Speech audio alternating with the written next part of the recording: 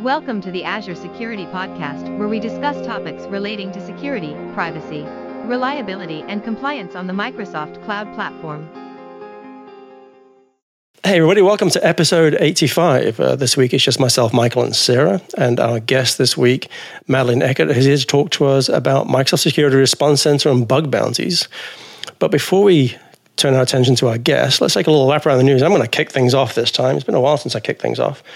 I only have two items. One is from my own backyard in the database area, and that is that we now have available the certificate for our Common Criteria certification for SQL Server 2022. I know that for a lot of customers that doesn't mean a lot, but for those customers that need to use systems that have been validated to Common Criteria, then that certificate is now available for you to take a look at. And the other item is GitHub Advanced Security for Azure DevOps is now available in general availability. So that includes things like code scanning, secret scanning. My God, people have just got to start doing more secret scanning. They really do. The number of issues we see across the industry with secrets being pushed into repositories is just insane. And then the next one is also dependency scanning. This is actually huge. It's called Dependabot. And it will do things like, hey, you're depending on this particular JavaScript library or whatever, and that's now been replaced by another JavaScript library or another version because of security vulnerability. So this is great to see. It's not just available in GitHub anymore; it's also available in Azure DevOps. Sarah, what you got? So I've got a couple of bits. I don't think we've mentioned this yet since it opened, but registration for Ignite is open, Microsoft Ignite in Seattle in November. So come to Ignite. I get to go. I don't think you're going, are you, Michael? But I am. Actually, watch this space. Something's going on. Oh, okay. Okay, watch this space. So maybe Michael will be there. Michael, does that mean I get to meet you for the first time in person ever? Yeah, no. Just in case people don't realize, it's a bit of an inside joke. It's like whenever Sarah goes somewhere, I always move away, or the other way around, or something. So yeah, it's a bit of an inside joke. Yeah, he's been avoiding me. Yeah, there's actually another conference going on at exactly the same time, and I might be looped into that. So just a couple of bits of other news. We do have a really cool ebook about the Azure defenses for ransomware attack. We'll put the link in the show notes. So if that's something you're interested in, go and have a look.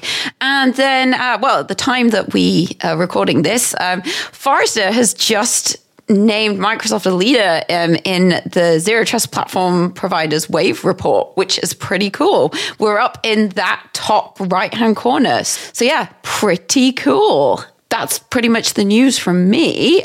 And now we'll move on because it's just Michael and I here. So that's all the news done. And we'll move on to our guest. And our guest is Madeline Eckert. I had the privilege of meeting her in person when I was in a Hacker Summer Camp in Las Vegas last month. Madeline, welcome to the show. Do you want to tell us who you are and what you do? Yeah, I'd love to, Sarah. Well, first off, Sarah, Michael, thank you so much for having me on today. It was a pleasure meeting you, Sarah. I'm so happy that you reached out to set this up for us today. For everyone else, I'm Madeline Eckert. I am a senior program manager here on the Microsoft Researcher Incentives team, and that sits within the MSRC, which is the Microsoft Security Response Center. So Researcher Incentives is a fairly broad title, but basically what it means is I tackle mostly the bounty program and also our most valuable researcher recognition program, which are going to be kind of like the two most recognizable areas. Let's just sort of kick this off with a couple of real simple questions. So you're in researcher incentive programs. So what actually is that? I mean, I've got an idea what it is, to do with, helping, provide funds for people who are finding vulnerabilities in various products. But can you sort of explain to our listeners, precisely what that is? Yeah, absolutely. Great question. So as researcher incentives, so incentives can be a few different things. It can be both financial and also non-financial. So you have, for example, the bounty program, which is going to have specifically targeted scope with bounties associated with that scope. And then which will then, of course, incentivize researchers to come take a look at our products and report security vulnerabilities to us so that we can fix them and secure our customers and beat the bad guys, essentially. Then we also have our non-financial programs. And that's going to look like our Most Valuable Researcher program, which also features a quarterly and annual leaderboard that then provides, some visibility for researchers who are targeting Microsoft, where they might not receive a bounty. They then get that public recognition. And then we also partner with other teams within the MSRC, like the community team, where we then set up researchers to have podcasts, to have Twitter promotions, or to set up with them to come on site and do talks such as at Strike or Blue Hat.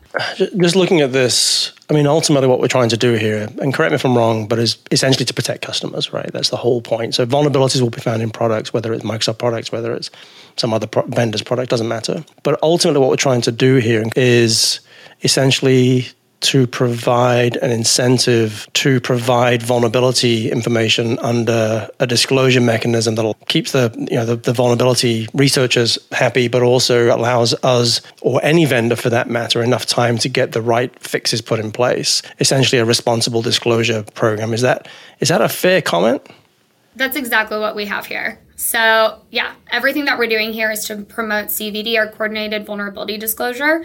So we are partnering with the researcher community to, again, incentivize them first sending in those vulnerabilities, provide an intake mechanism through the MSRC, and then fix those vulnerabilities as quickly as possible. As a return to the researcher, again, they're going to get that monetary or non-monetary incentive. So that's a great summary, Michael. You did your homework. Michael's just been around Microsoft for too long, I reckon.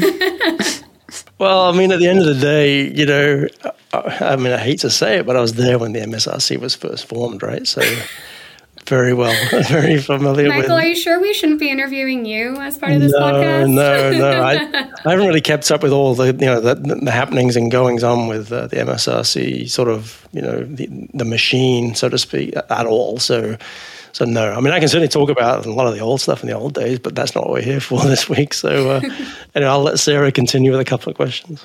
How about tell us, because there will be some people who are researchers on here, but I think there'll probably be more people who aren't.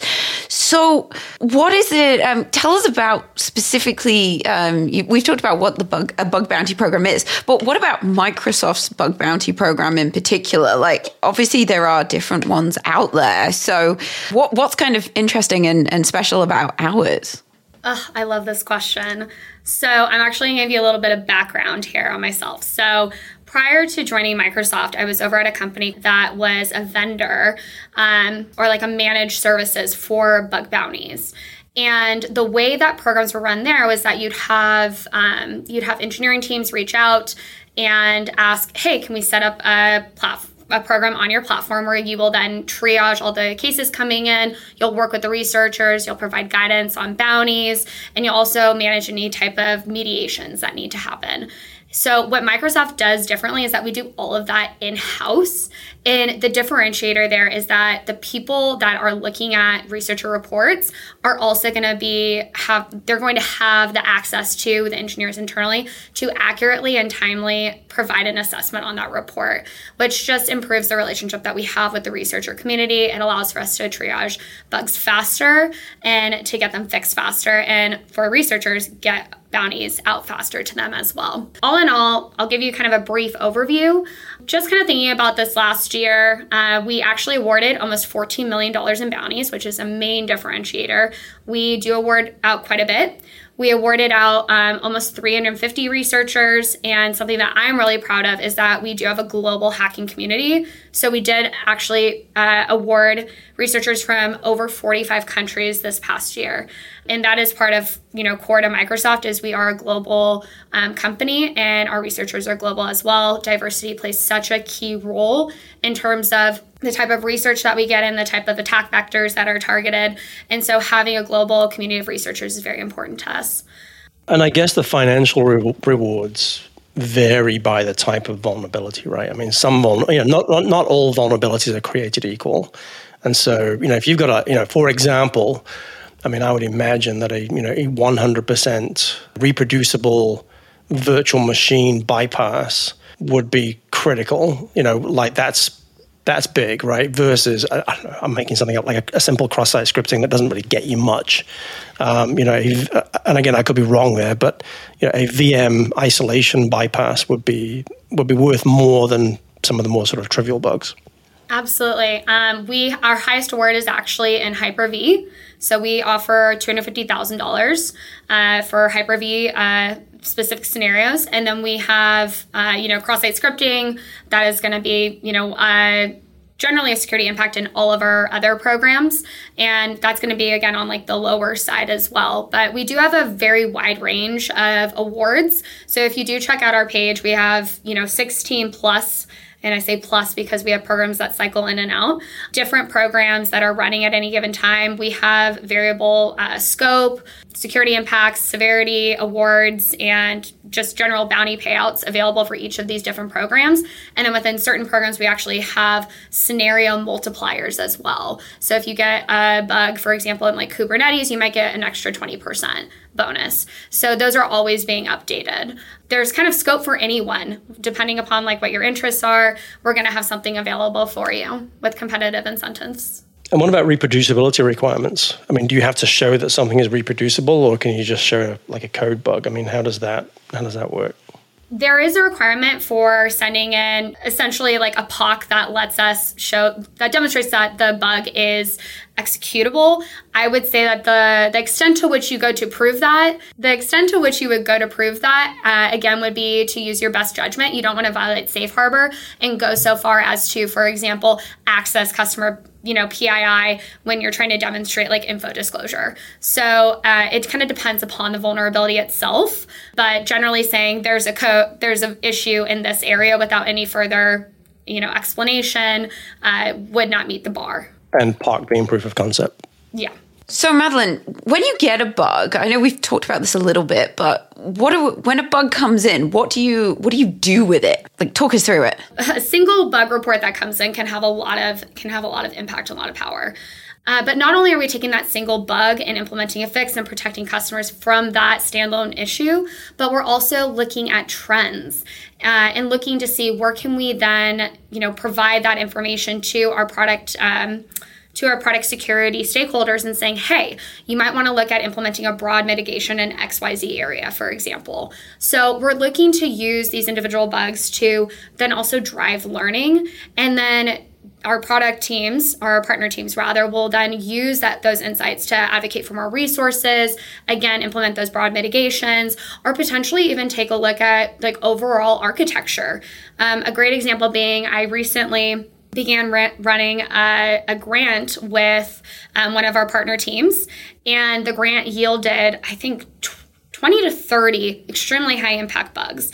And that product team now is not just looking at even, a mitigation that would take care of all those bugs, but also looking at how they build their product moving forward, and then also how they build other products that they integrate with as a result of that research. So a single bug bounty award doesn't necessarily just mean that we're paying for that one bug, but we're paying for intelligence as to how we build more secure products long term. Something that I did want to ask you about, and maybe, again, like I said, not everybody who listens to this will be researchers or doing bug bounties at the moment, but what would be your tips for if anyone's listening and they're thinking, I'd like to do a bug bounty?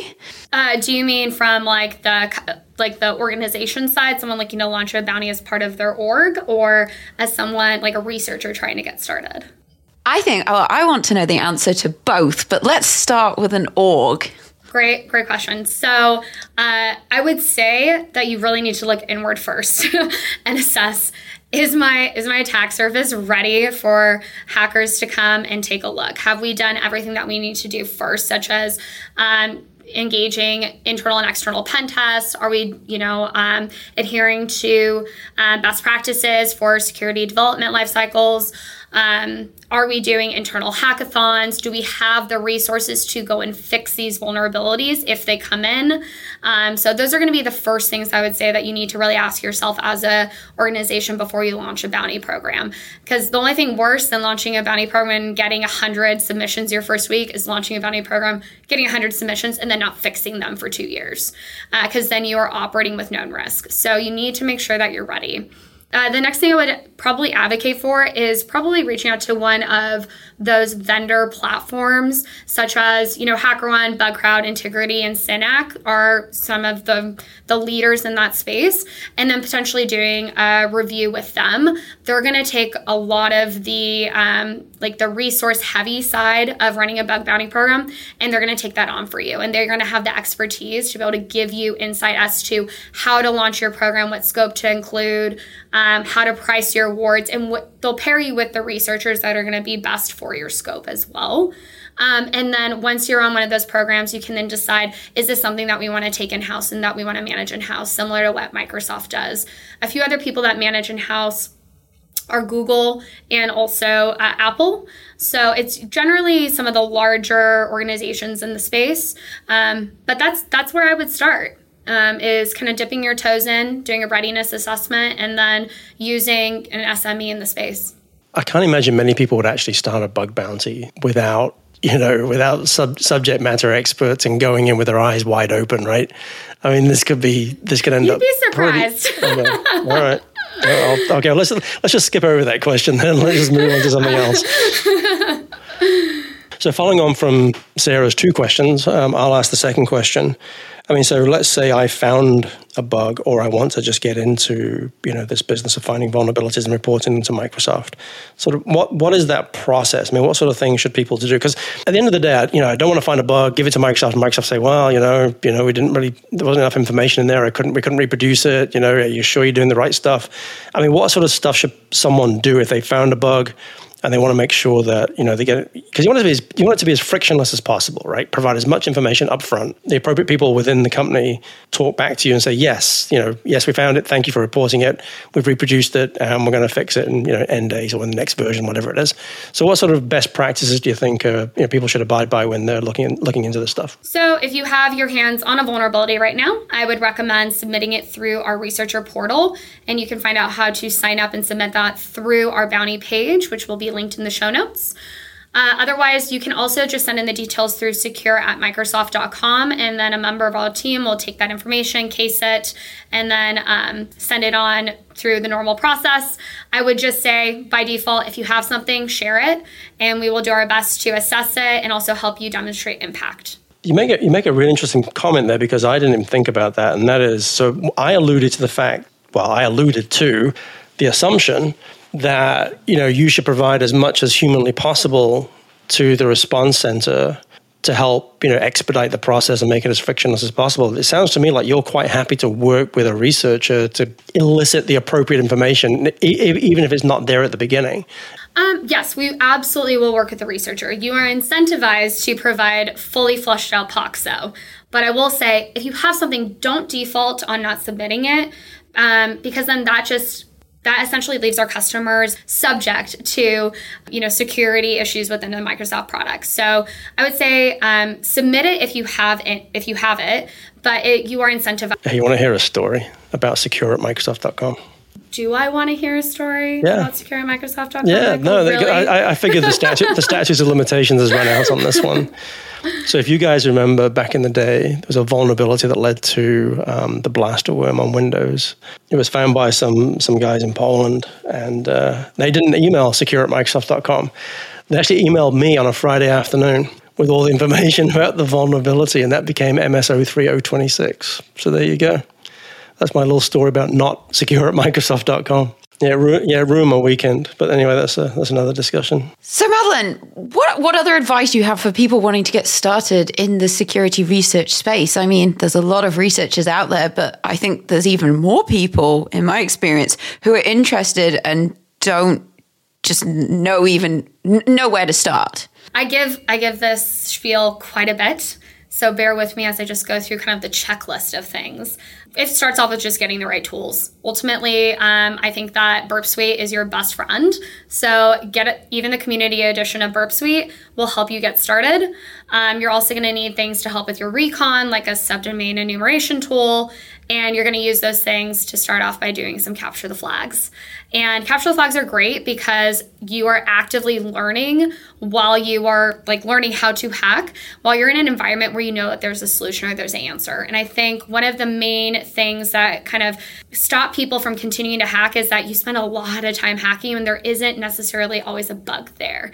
But with the CTF environment, you are learning and you do know that there is a solution there. So you're motivated to continue hacking, even if it takes you, hours, right? So one of the hacking CTFs that I did was Hacker 101. I thought it was absolutely amazing. And it was a way that I was able to level up, being from a business background, to level up and really understand some of the reports I was looking at, better relate with the hacking community, and ultimately really learn how to translate technical impact to business impact within my role. CTFs are where it's at. I would also recommend doing a hacking class. There are quite a few available now, some that are hosted by some top, HackerOne hackers, Google, Microsoft hackers that have decided to kind of branch out into doing consulting or education. Those are really great. And one of the best nuggets of information that I can give people is to go and read published reports. If you want to learn how to write an excellent report, if you want to understand what is considered to be impactful research, go and read some of the published reports. Go and attend, conference talks where hackers have been accepted to give, coordinated disclosures about vulnerabilities that they've discovered. And then I would also absolutely recommend networking and also just listening in to the conversation within the hacking community. You have tons of podcasts that are being run. One of my really good friends, Nahum Sek, has a podcast that he runs where he's always inviting on hackers and business owners. Go in and listen and see what other people are doing and have that guide where you spend your time researching and how you research. The hacking community is very small, but it's also very supportive. It's one of I feel blessed to be in this community. I have so many hackers that I can now say I can rely on as a resource for leveling up. And that's generally where I spend my time and how I go about it. To bring this episode to an end, one thing we ask our guest, Madeline, is if you had one final thought to leave our listeners with, what would it be? I would say that anyone can be a hacker.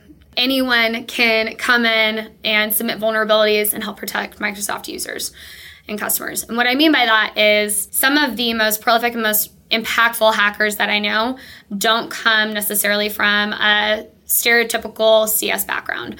They might have been marketers or photographers in a past life. That being said, you definitely need technical chops to be able to do this. But it's really the creativity and the diversity of experience and background that allows hackers to, surface some of their most impactful vulnerabilities. And so that's what I would say. Anyone can get into this. Your point about not necessarily having to have a formal education is just so true. Some of the best people I come across, they just have the fire in their belly. They just have the natural bent for doing it. A lot of them are really good at picking locks as well, but another discussion for another day. I love lock picking. I just picked it up. I got 6 seconds at Blue Hat last quarter. Yep. No way. Yep. Oh, I also love lock picking. It's all the my best. girlfriends how to lock pick. We have wine nights. There are roughly 15 girls roaming around Seattle that can all pick locks at a professional level that have zero technical background. They work in marketing and sales, and they're going around picking locks. So anyone can do it. Yeah, I remember a few years ago, my wife and I watching TV one night, and I was picking a lock just while we were watching TV. And she's like, "What are you doing?" I said, "I'm just picking a lock." It's like, why? And I said, well, because I want to pick a lock while we watch TV, keep my hands busy. Anyway, with that, let's draw this episode to an end. Actually, there's an MIT paper, right, on lock picking. It's like one of the most fundamental, most read documents on picking locks. Is that right? That's the kind of random knowledge only you would know, Michael. Yeah, okay. I'll provide a link in the show notes. All right. So finally, let's bring this episode to an end. Madeline, thank you so much for joining us this week. I thoroughly enjoyed this episode. I have such an interest in vulnerabilities, finding vulnerabilities, but also managing that process so that our customers are protected. So my hat is off to you. And to all our listeners out there, thank you so much for listening. We hope you found this useful. Please don't go breaking into people's houses. And stay safe, and we'll see you next time. Thanks for listening to the Azure Security Podcast. You can find show notes and other resources at our website, azsecuritypodcast.net. If you have any questions, please find us on Twitter at Azure SecPod. Background music is from ccmixter.com and licensed under the Creative Commons license.